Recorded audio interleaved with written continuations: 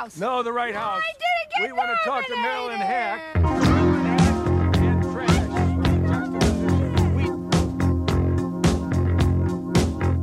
I'm from Canada Water.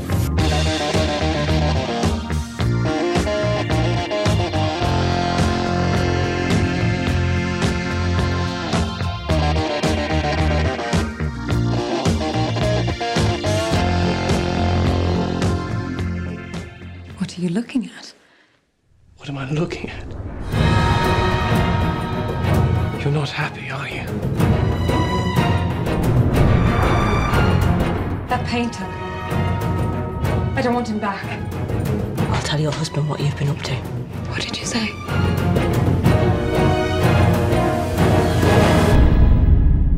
First to flower, first to fall.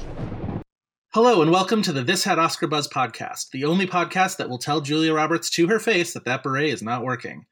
Every week on This Had Oscar Buzz, we're going to be talking about a different movie that once upon a time had big-time Academy Award aspirations, and for one reason or another, it all went wrong. The Oscar hopes died, and we are here to perform the autopsy. Or the botany, if you will.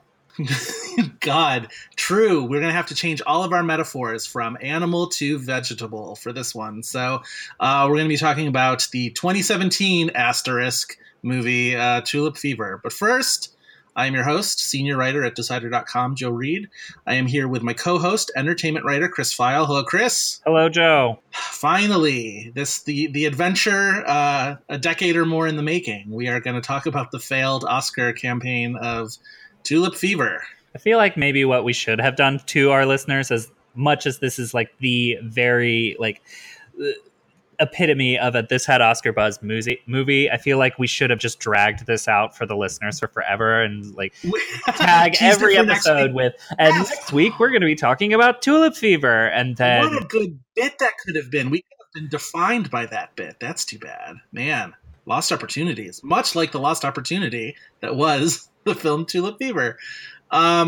Yeah, I mean, I think you said it right there. Like, if the concept of This Had Oscar Buzz could have been made flesh and filmed over the course of 2014 and not released for several years and then finally limped into theaters, it would be Tulip Fever. It is sort of everything we talk about the kind of idea that seems Oscar-y, and yet no one...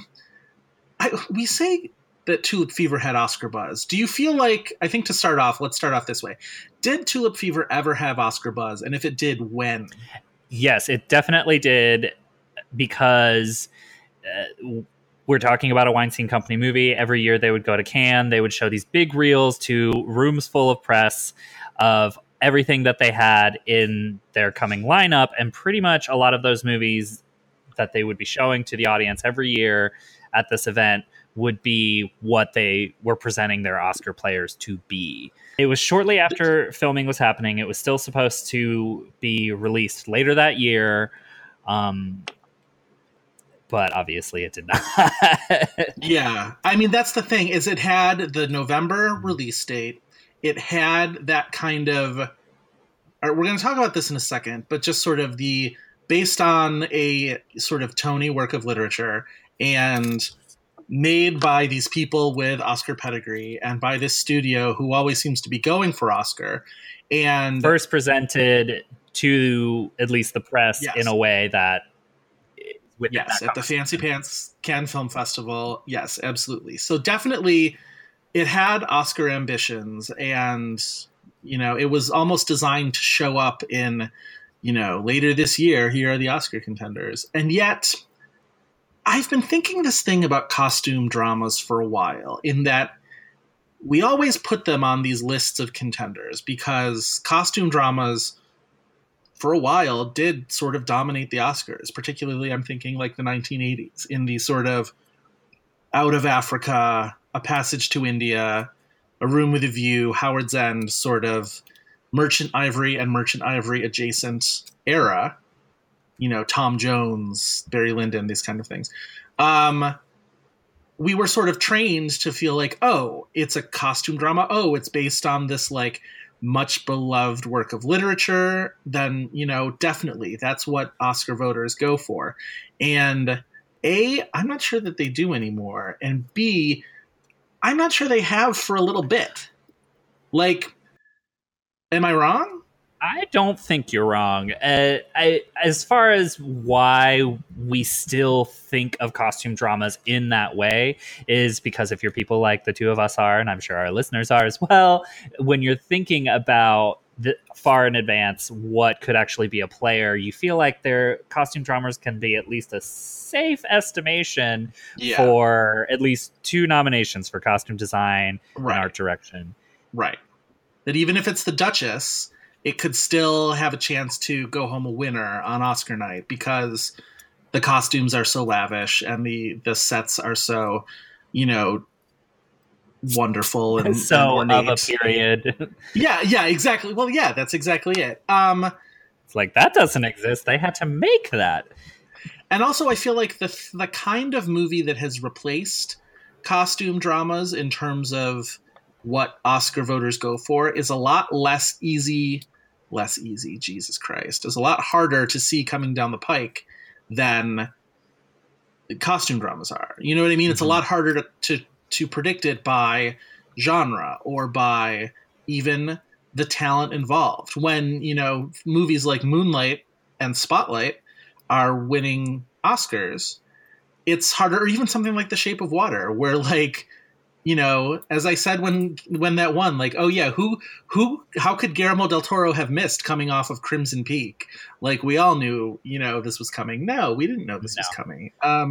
So with the Oscar game sort of harder to predict, at the very least, these costume dramas, you're just well, we know what we're getting here. We know this is a known quantity a little bit. And with Tulip Fever, so here's my theory about Tulip Fever. Who do you think is the most important and telling credit on this movie? It's wild because the movie itself is all over the place and has this huge ensemble. Are you saying who's the most authorial voice for this movie? What I'm saying is what person is the person on this movie who you're oh, well, now I know what this movie wants to be. My theory is that it's Tom Stoppard. I would probably say director Justin Chadwick or the author of the original book who shares a screenplay credit with Tom Stoppard, but I don't think Tom Stoppard is a bad idea, and I would love to hear more of your thoughts on that.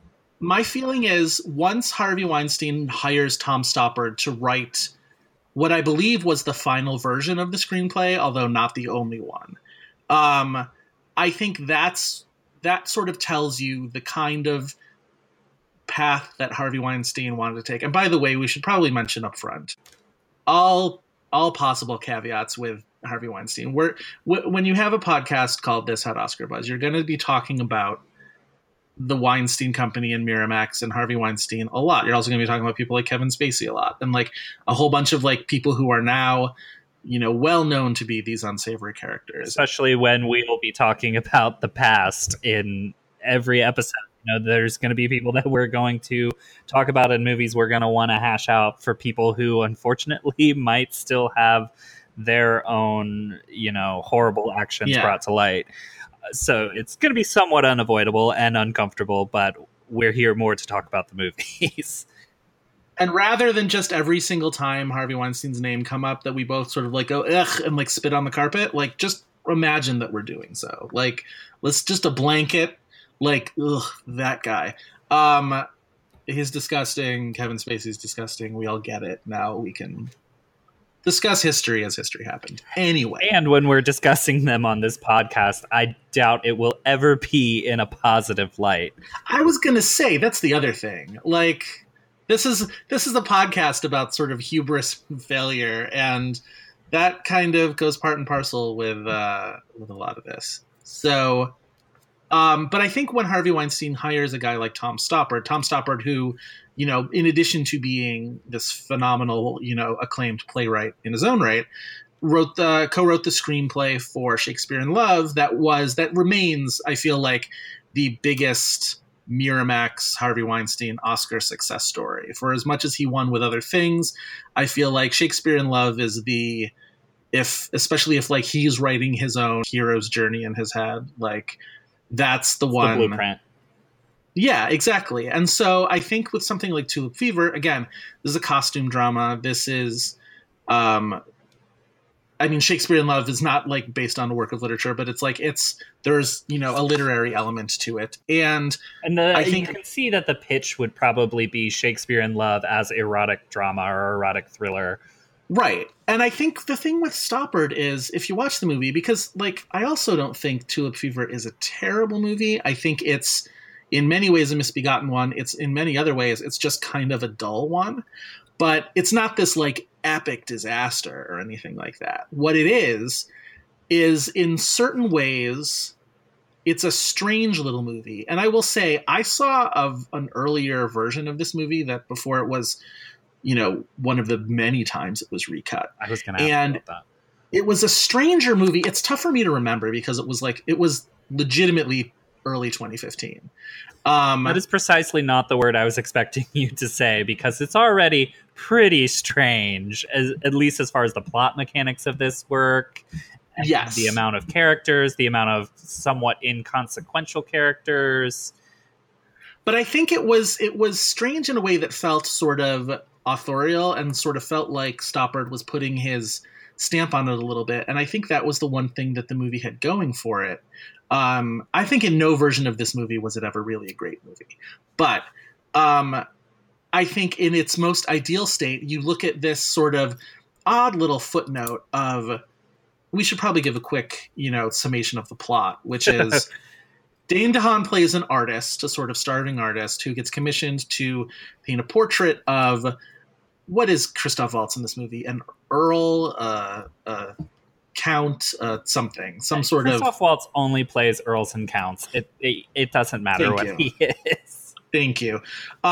So he's a rich, important man with a young sort of trophy wife, and Dane DeHaan is commissioned to paint his portrait. So it's Christoph Waltz, and his young trophy wife is played by Alicia Vikander. And through some fairly obvious plot machinations, Vikander's character and Dane DeHaan's character sort of tumble into bed with one another. It feels like, does it feel to you like the artist, the sort of portrait artist in 17th, 18th century movies like this is to rich husbands what the nanny is to new mothers in thrillers? Oh God.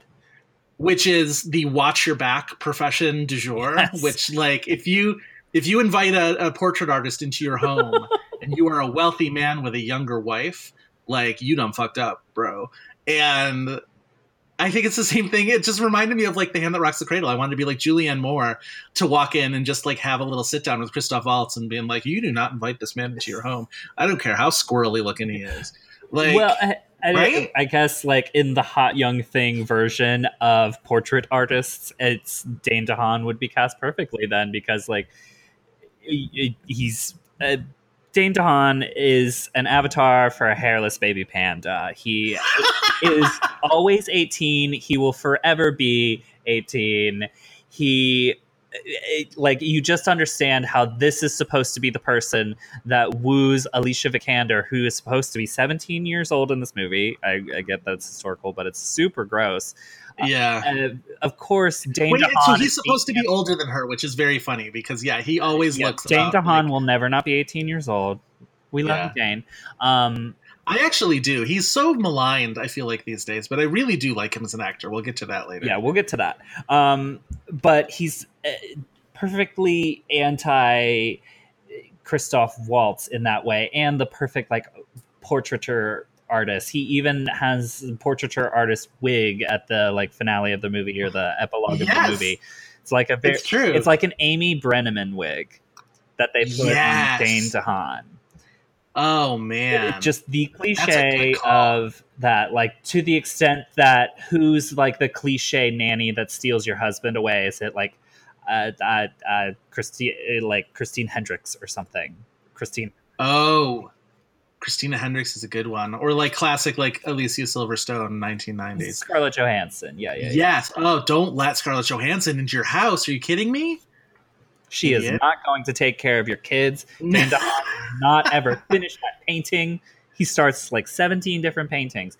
I love that, like, she's giving you every little signal. If you are like a detective or whatever, and you're like, I wonder if my wife is cheating on me with the portrait artist, where she's like, I don't want that portrait artist around anymore. I want you to fire him. Does he look like that peach fuzz mustachio Dane DeHaan? Yeah, and she's just like, I feel like it's against my religion, and also we can't afford it, and also, and he's like, you want to pick a reason? And she's like, I just don't like him. And then cut to next scene where she's like, got her engine revved up by this guy, so then she's like really riding the hell out of Christoph Waltz, and she, in the middle of like climaxing, she's like, I changed my mind. I want you to hire him again. And it's like, honey, you are not making it subtle at all. This is quite obvious. This is maybe a good time to bring up that they shifted gears last minute for this movie, as listeners may recall, to start this campaign for it's the sexiest thriller of the year. Oh, that was the ad campaign, right? Like 3 minutes of the movie where there's actual boot knocking going on. Yeah. So, and all the while, all of this is going on, which again, I feel like is a fairly amateurish sort of infidelity in the 1600s drama. While this is all going on, the interesting thing that is happening, or at least like the historically curious thing, is that I'm assuming this is Holland. Yes, it's Dutch. Or is this? I thought it was the Netherlands. Yeah, it's tulips, right? Everybody's in their English accents because it's a costume drama, but like, we know how this goes. Yes. So while this is going on in Holland, this like very real tulip boom is happening where like people are like day traders for tulips. It's like the stock market for flowers. So that's the thing, is this is it's what was that what was that movie with Zachary Quinto and Margin Call. So it's Margin Call with tulips, essentially. And there's this fucking bizarre cast of characters where it's like Matthew Morrison, Zach Galifianakis, Cara Delevingne, Kevin McKidd.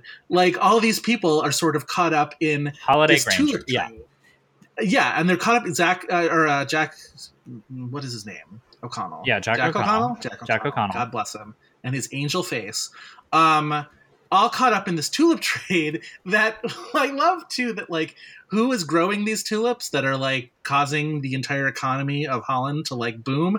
It's the abbess Judi Dench back in her little like fish nun farm or whatever. Which again, and like, she's another one where it's just sort of like, oh, right, like this is, again, it's the Shakespeare in Love DNA that we're trying for. But so I feel like Judi Dench is the only cast member of this movie that makes any sense if you look at it through a 2017 lens when this movie was actually released. If you look at it in the 2014 when they actually shot it, it's like, oh, these are the like bright young things that we're going to take a gamble on. Sure. So you watch it now and it's this weird, bizarre time machine where Matthew Morrison can put on a mustache and be in 2 scenes. And it's bizarre. It's super bizarre. Tom Hollander's in this movie. The boss from the first season of Homeland is in this movie. It's wild. So anyway, I feel like this is the kind of stuff that Tom Stoppard was like, okay, like we've got this sort of like romantic storyline and it's kind of whatever. But the Shakespeare of it, you know what I mean? The sort of like our hook is going to be this bizarre sort of like tulip boom that was going on at the time, except the two storylines never really marry together. The first storyline gets complicated by the sort of like house wench played by Holiday Granger, who is carrying on an affair with the fishmonger played by Jack O'Connell. And they're kind of the hotter couple, right? They're the ones with like, I don't think Vikander and DeHaan have bad chemistry. There's a couple sex scenes that like, I kind of wanted to get in on that. But like, it's like O'Connell and Holiday Granger sort of have the real love story of this movie. Like, I spent a good half of this movie trying to figure out which was the A plot line and the B plot line. Like, Alicia Vikander's on the poster, so she's the A plot line, right? But Holiday Granger's the narrator of the movie. So if any of this sounds crazy to the listeners, they should know that we've spent this huge chunk of time on this plot for this movie because the plot is crazy. It makes no sense. And it's sort of like there's sort of a Three's Company-esque angle where like Holliday Grainger gets pregnant and Alicia Vikander is supposed to be pregnant. So she's passing off that she's the pregnant one and like holding the door a quarter of the way open as she's like going into labor pains so that like Christoph Waltz can't see that it's really Holliday Grainger who's going into labor pains. It's really amateurish and so dumb. But this is the type of thing that should be happening at the end of the movie, the climax, and this is the middle of the movie. Yeah. Here's the other thing, Chris. I want to ask you. Serious question. Shoot. Do you think Holliday Grainger is mad that in the space from making this movie to releasing this movie that Florence Pugh took her slot in Hollywood? I think even Holliday Grainger forgot she made this movie. It's true. I feel like Jack O'Connell's another one who's sort of like I sort of get defensive of because like I think there's a lot of people who have only seen him make flops where it was the Angelina Jolie movie that was another big Oscar contender that went nowhere, and it was Money Monster. And I'm like, yeah, but go see Startup, which he's so fucking good in. And he's like, great in 71. Yes, well. He's also go see those two movies. Don't see Tulip Fever. Don't see Unbroken. I almost said Unbreakable. Okay, so I think Jack O'Connell remembers he did this movie. Who in this ensemble completely forgot they were in this movie? Tom Hollander has no idea he was in this movie. Tom Hollander has no idea he was in this movie. How long into making Valerian did Cara Delevingne and Dane DeHaan look at each other and like, wait a second, we were both in that We tulip were on that movie. set that day. Remember when you tried to sell your tulips and everyone was quiet and I kept staring into the middle distance for whatever reason, like it was supposed to be important, but nothing happened? Remember that? And Dane's like, oh yeah. Yeah. Justice for Valerian. I really liked that movie. Anyway, we have spoken too much about this insane plot because really it's inconsequential. But mostly I think Tom Stoppard might have been able or might have had visions of making this sort of like odd little, that at least it would have given a costume drama something of a hook, something of a strangeness, something of, oh, we can compare that tulip boom to like modern day financial markets, and isn't that weird? And it just never happened. Right. So I feel like also it would have been somewhat closer to, because this is a literary book too, and it's Justin Chadwick who also directed The Other Boleyn Girl, which I feel like this is more failed Oscar buzz. Also more failed Oscar buzz that starred everybody. And everybody who went on to like become a thing was in that movie. And this is like the B-level version of even that movie. Yeah. At least that one was trashy. Yeah. This movie isn't really trashy. Like, Christoph Waltz isn't even that bad of a guy. He ends up, like, wandering these fields in the West Indies, like, raising a little, like, Haitian family or something. Yeah. I don't know. He's like, just icky, and he, like, talks to his penis, and... Yes! And he wears those big sort of, like, accordion collars that everybody wore back then that look fucking ridiculous. On the Christoph Waltz scale of bad guys, creeps, and he's supposed to be a hero in Django Unchained... This is closer to the Django Unchained. Maybe right. It's no Water for Elephants. No, it's no Big Eyes, where he's like this despicable person. But yet he's always playing a version of the same guy, right? He's won 2 Oscars for giving one performance his entire career. Kind of, right? Boy. Like I know that's sort of the fashionable thing to say these days, but like we all sort of loved that Inglourious Basterds performance, but it was one of those things where it's like, wow, if we could have played this backwards, we maybe would have only given him 1. Yeah. Alicia Vikander. Let's talk about Alicia Vikander because the timing of this in her career is really interesting. Because if this would have come out when it was supposed to come out in 2015, in November of 2015. It would have just gotten swept up in her Oscar year, and it might be remembered better as sort of like the supplemental material to her winning for The Danish Girl. That like 2015 was her year because she had Ex Machina and she had The Danish Girl and then that Tulip movie that nobody saw, but you know, she wasn't bad. Right. But Just to bolster it in a competitive year, it would have made her probably a little more clear. It wouldn't have been her Norbit. No. But she's perfectly fine. Like, she comes out of the movie unscathed, even if it's exactly a performance you've already seen from her. Yeah. But now I think it comes out at the wrong time for her. Well, certainly in 2017, because it's just sort of like it's such an afterthought, and it's almost like a stillborn baby, and you don't really know what to do with it. But the more I read about the development of Tulip Fever, and again, you know, Weinstein caveats, but like it really does seem like she was positioned. She was very much like. For whatever reason, I sort of saw her as this sort of actress who came out of, A Royal Affair? Yes. And kind of like wowed people in that, and then sort of made her move to America, and, you know, it all sort of happened. But it feels like there was a lot more packaging with her than I kind of thought. And it makes me wonder about her as an actress and sort of like her career going forward. Because I don't think she's like terribly versatile. No. Though, I mean, I think she's best when she gets just a little weird or has to do something a little tricky, or someone who has a point of view on what her natural abilities are, like Ex Machina. I kind of like her, yes. And in Ex Machina, definitely. I kind of like her in The Light Between Oceans. Yes. Where she has to play somebody who is selfish and sort of fighting for her own self-interest. I liked that movie.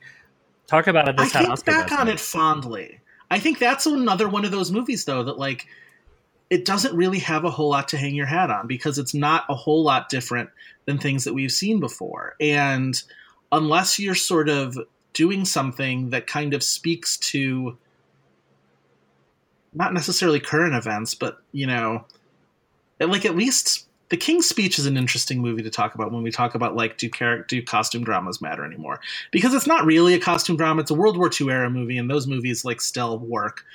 But it's not like you watch The King's Speech and you go, "Oh my God, it so reminds me of like things that are going on right now." But it sort of bottles this kind of inspirational public figure narrative that we still really respond to. And there's little inklings to that movie too that people can extrapolate and make bigger stories out of, such as like childhood abuse. Whereas like romance, and especially like romantic drama from the 17th century, like it doesn't really teach us anything about anything. It doesn't, like, we don't get anything new from it. But for us to get really excited about that kind of movie, it has to really work and really register, and we have to be able to get swept away with it. And I don't think there's anybody that did with this movie. Right. Well, that's the thing. Like, you have to be excellent at something. So it has to be either like wildly sexy or give you this like total revelation of a new talent, or it has to be like really unexpectedly funny. I think the path to success for Tulip Fever is if it tried to be contemporary, funny, like tried to really like be wild and crazy and just sort of like, and be almost a satire, or at least like, I don't know, like a lot more out there. Like you would need a different director. You would almost need God, I don't even know, to like really like make this thing almost like edgy, or almost like, I'm thinking of like, so what Sofia Coppola did for Marie Antoinette. Not the same thing, but a similar sort of irreverence towards like the put together costume dramaness of it.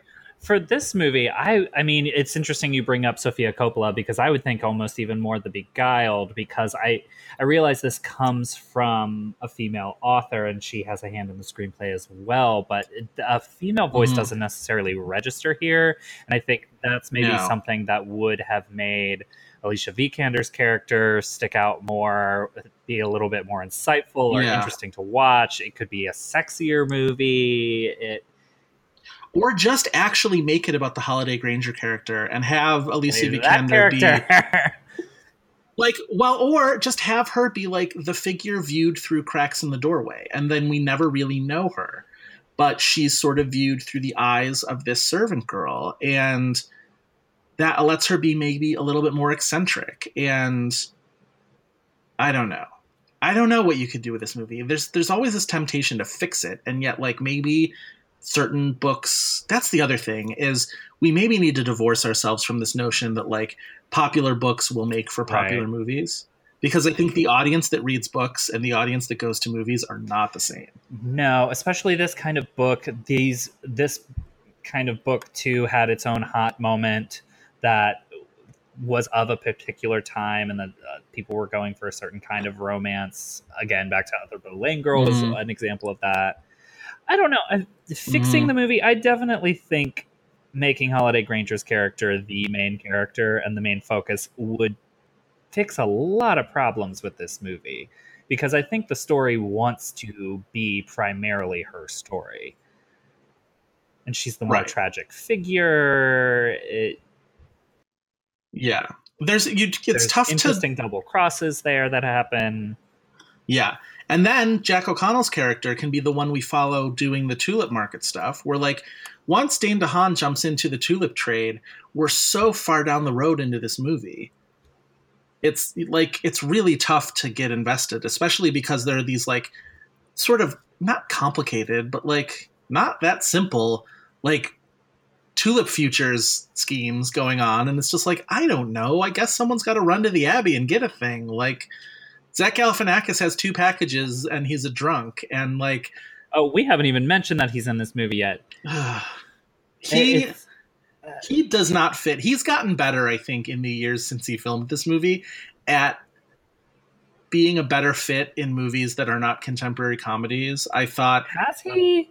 Maybe not. Maybe Wrinkle in Time just sort of like circled that square a little bit and like drew like was just like, oh yeah, he is kind of weird when he's like, do I seem like I'm being funny? And the kid's like, yeah, sort of. I will say I liked him in A Wrinkle in Time doing what he was doing. But I think otherwise, Galifianakis is trying to Andy Kaufman us so that every time he shows up in these places, he shows up like Tulip Fever. It's like, what the fuck?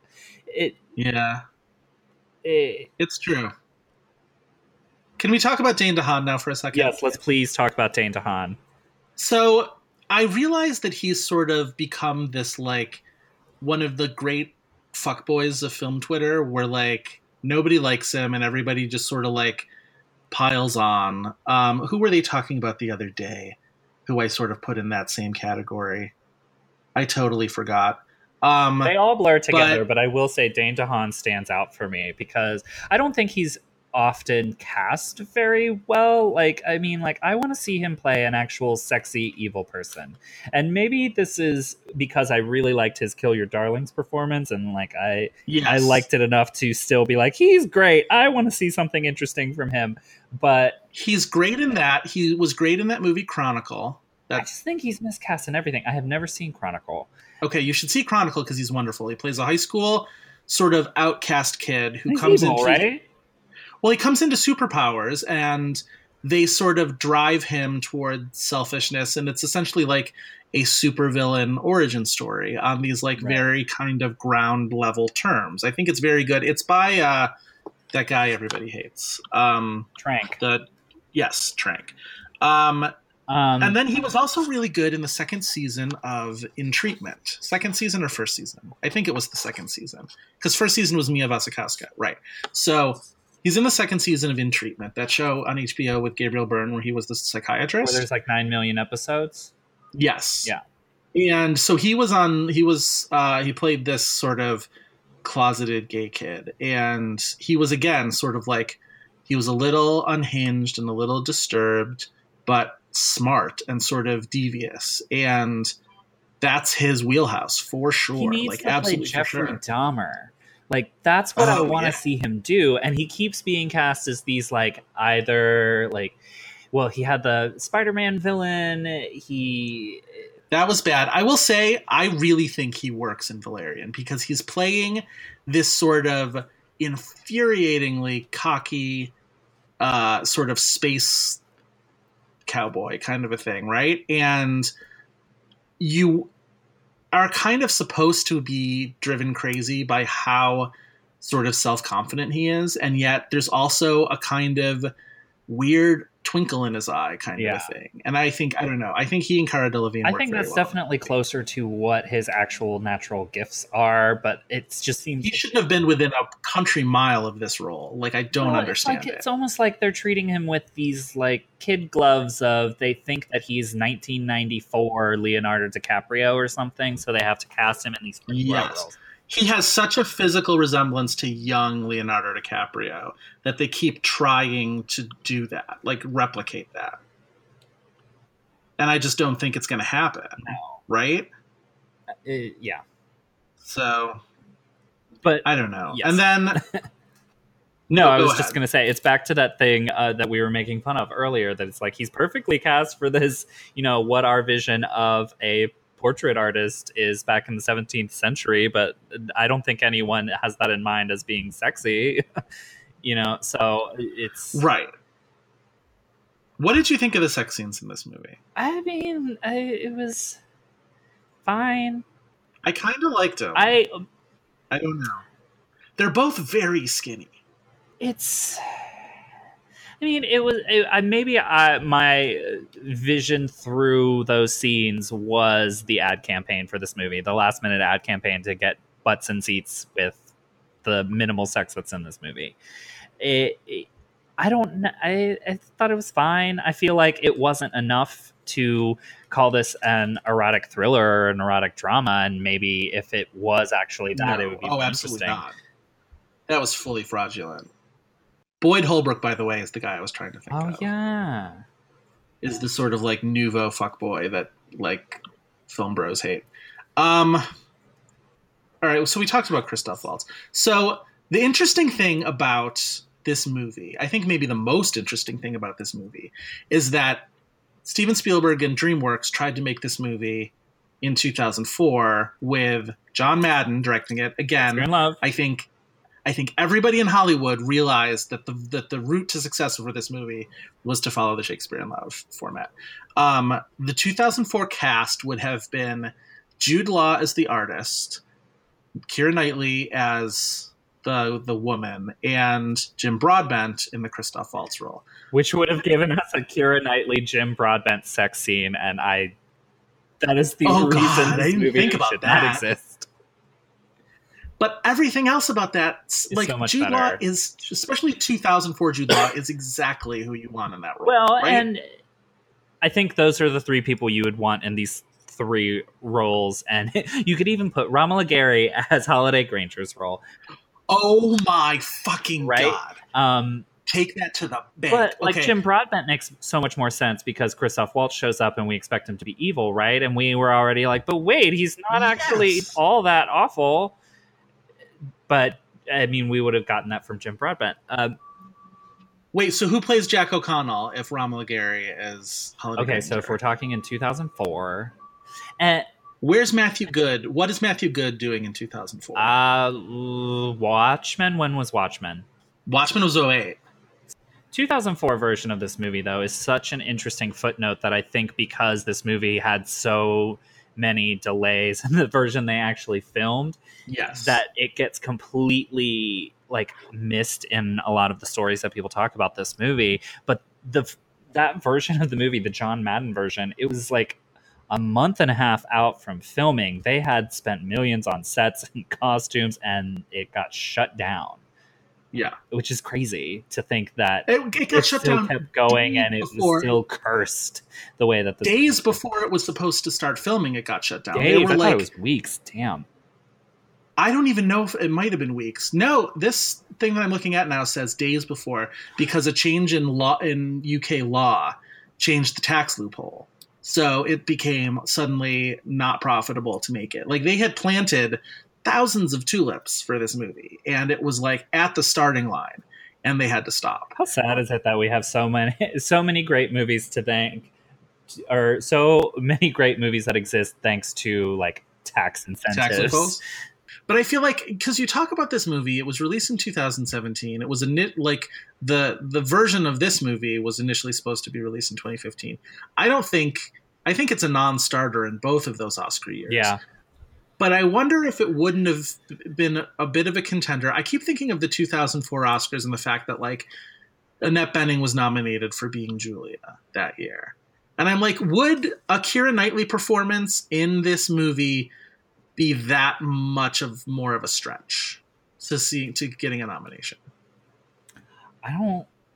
Would Jude Law in a 2004 Tulip Fever directed by John Madden? And granted, let's remember, John Madden hasn't made a good movie since Shakespeare in Love. Right.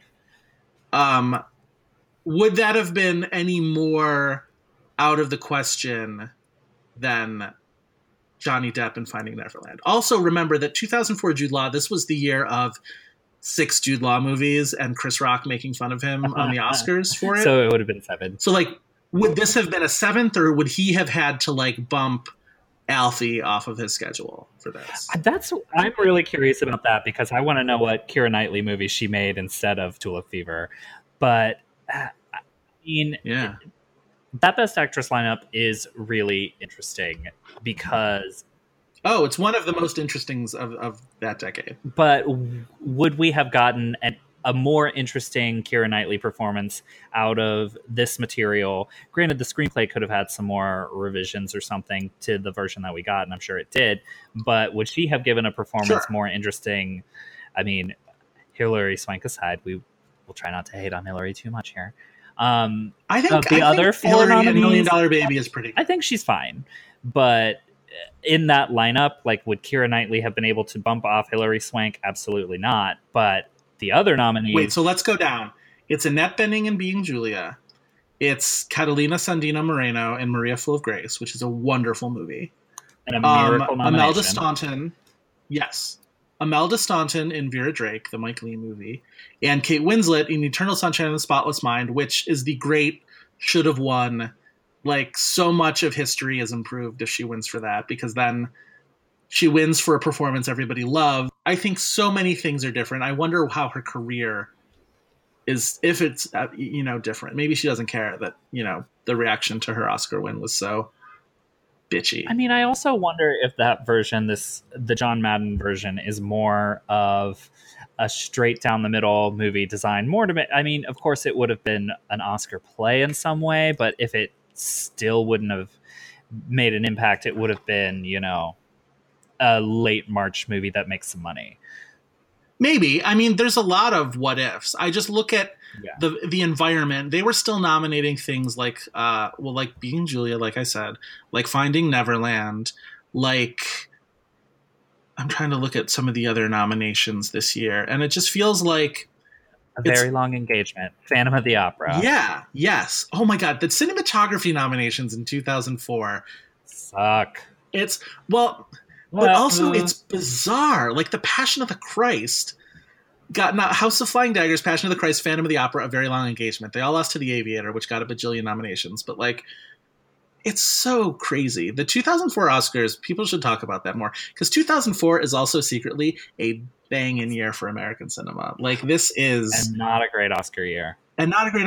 But, like, there was so much good stuff coming from, like, so many different angles. This was, I Heart Huckabees was this year. The Bourne Supremacy was this year.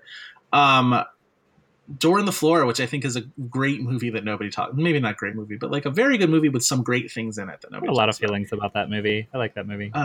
I sometimes I just watch that trailer just to sort. The score in that movie is one of my favorites. Anyway, we're kind of off the beaten path here, but what I mean to say is, I think Tulip Fever doesn't work at all in 2017. I think a version of Tulip Fever with Jude Law and Keira Knightley in 2004 maybe works. Maybe works enough to get like a nomination or two. I think it maybe does. I'm going to stand by that. I would stand by that as well. What we were saying at the beginning of this episode, the type of mindset that goes into thinking that a movie like Tulip Fever is going to be an Oscar player, was had more receipts in 2004 than it does. I think that's right. Today, or even in 2015. I think that's right. Would have originally been released. Yeah. No, I absolutely think that's right. And I think you even see that in some of the nominees. Like you look at, I mean, like Ray gets a lot of mileage from the Jamie Foxx performance. And like we do still see that today.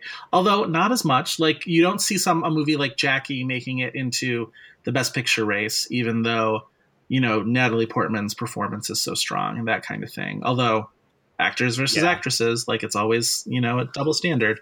But yeah, I mean, that was like $1 Million Baby is just sort of like barnstormed the race that year. And I don't know if it's possible for a movie to open that late and to sort of be that much of an unknown quality that late and still do what it did that year. It's probably also a year of, I mean, you look at those nominations, you talk about what a great year it was for American cinema, but it's probably a great year for American cinema that's not going to get nominated, especially in 2004. And you look at like Catalina Sandino Moreno's nomination, that feels like a miracle that it happened. And even Vera Drake feels like a miracle that it happened.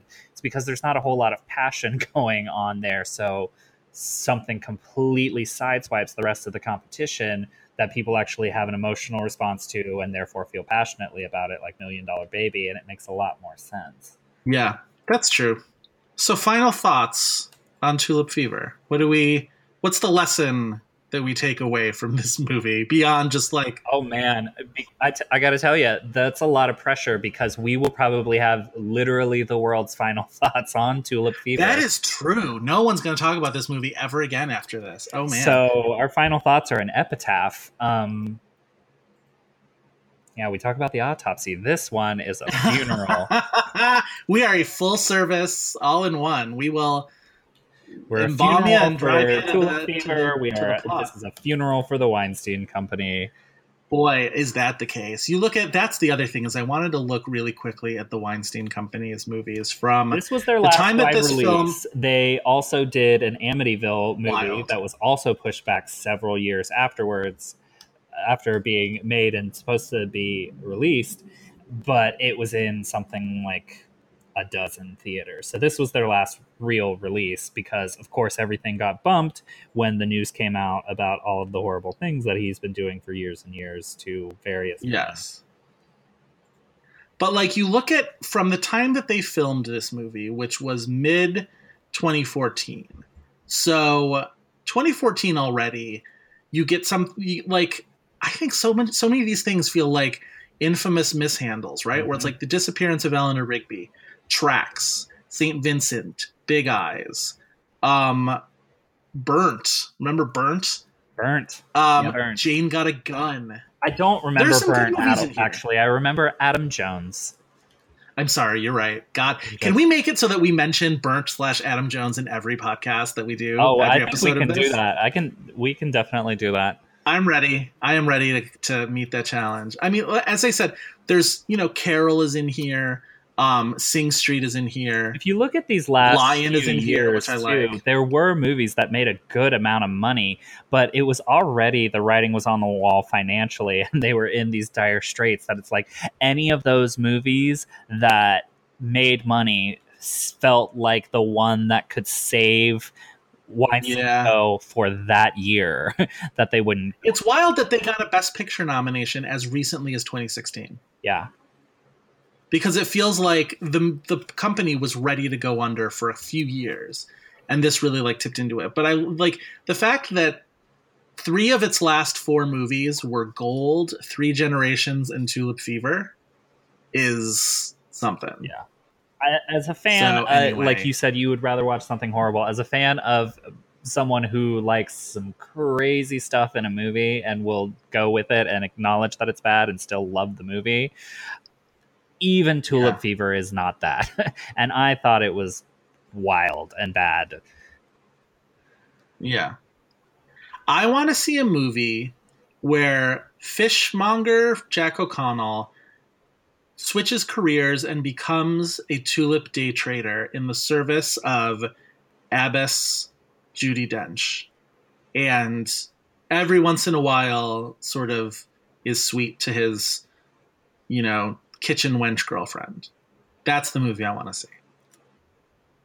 And then once in a blue moon, this squirrely looking portrait artist like has at the top of his scaffolding with his Amy Brenneman wig.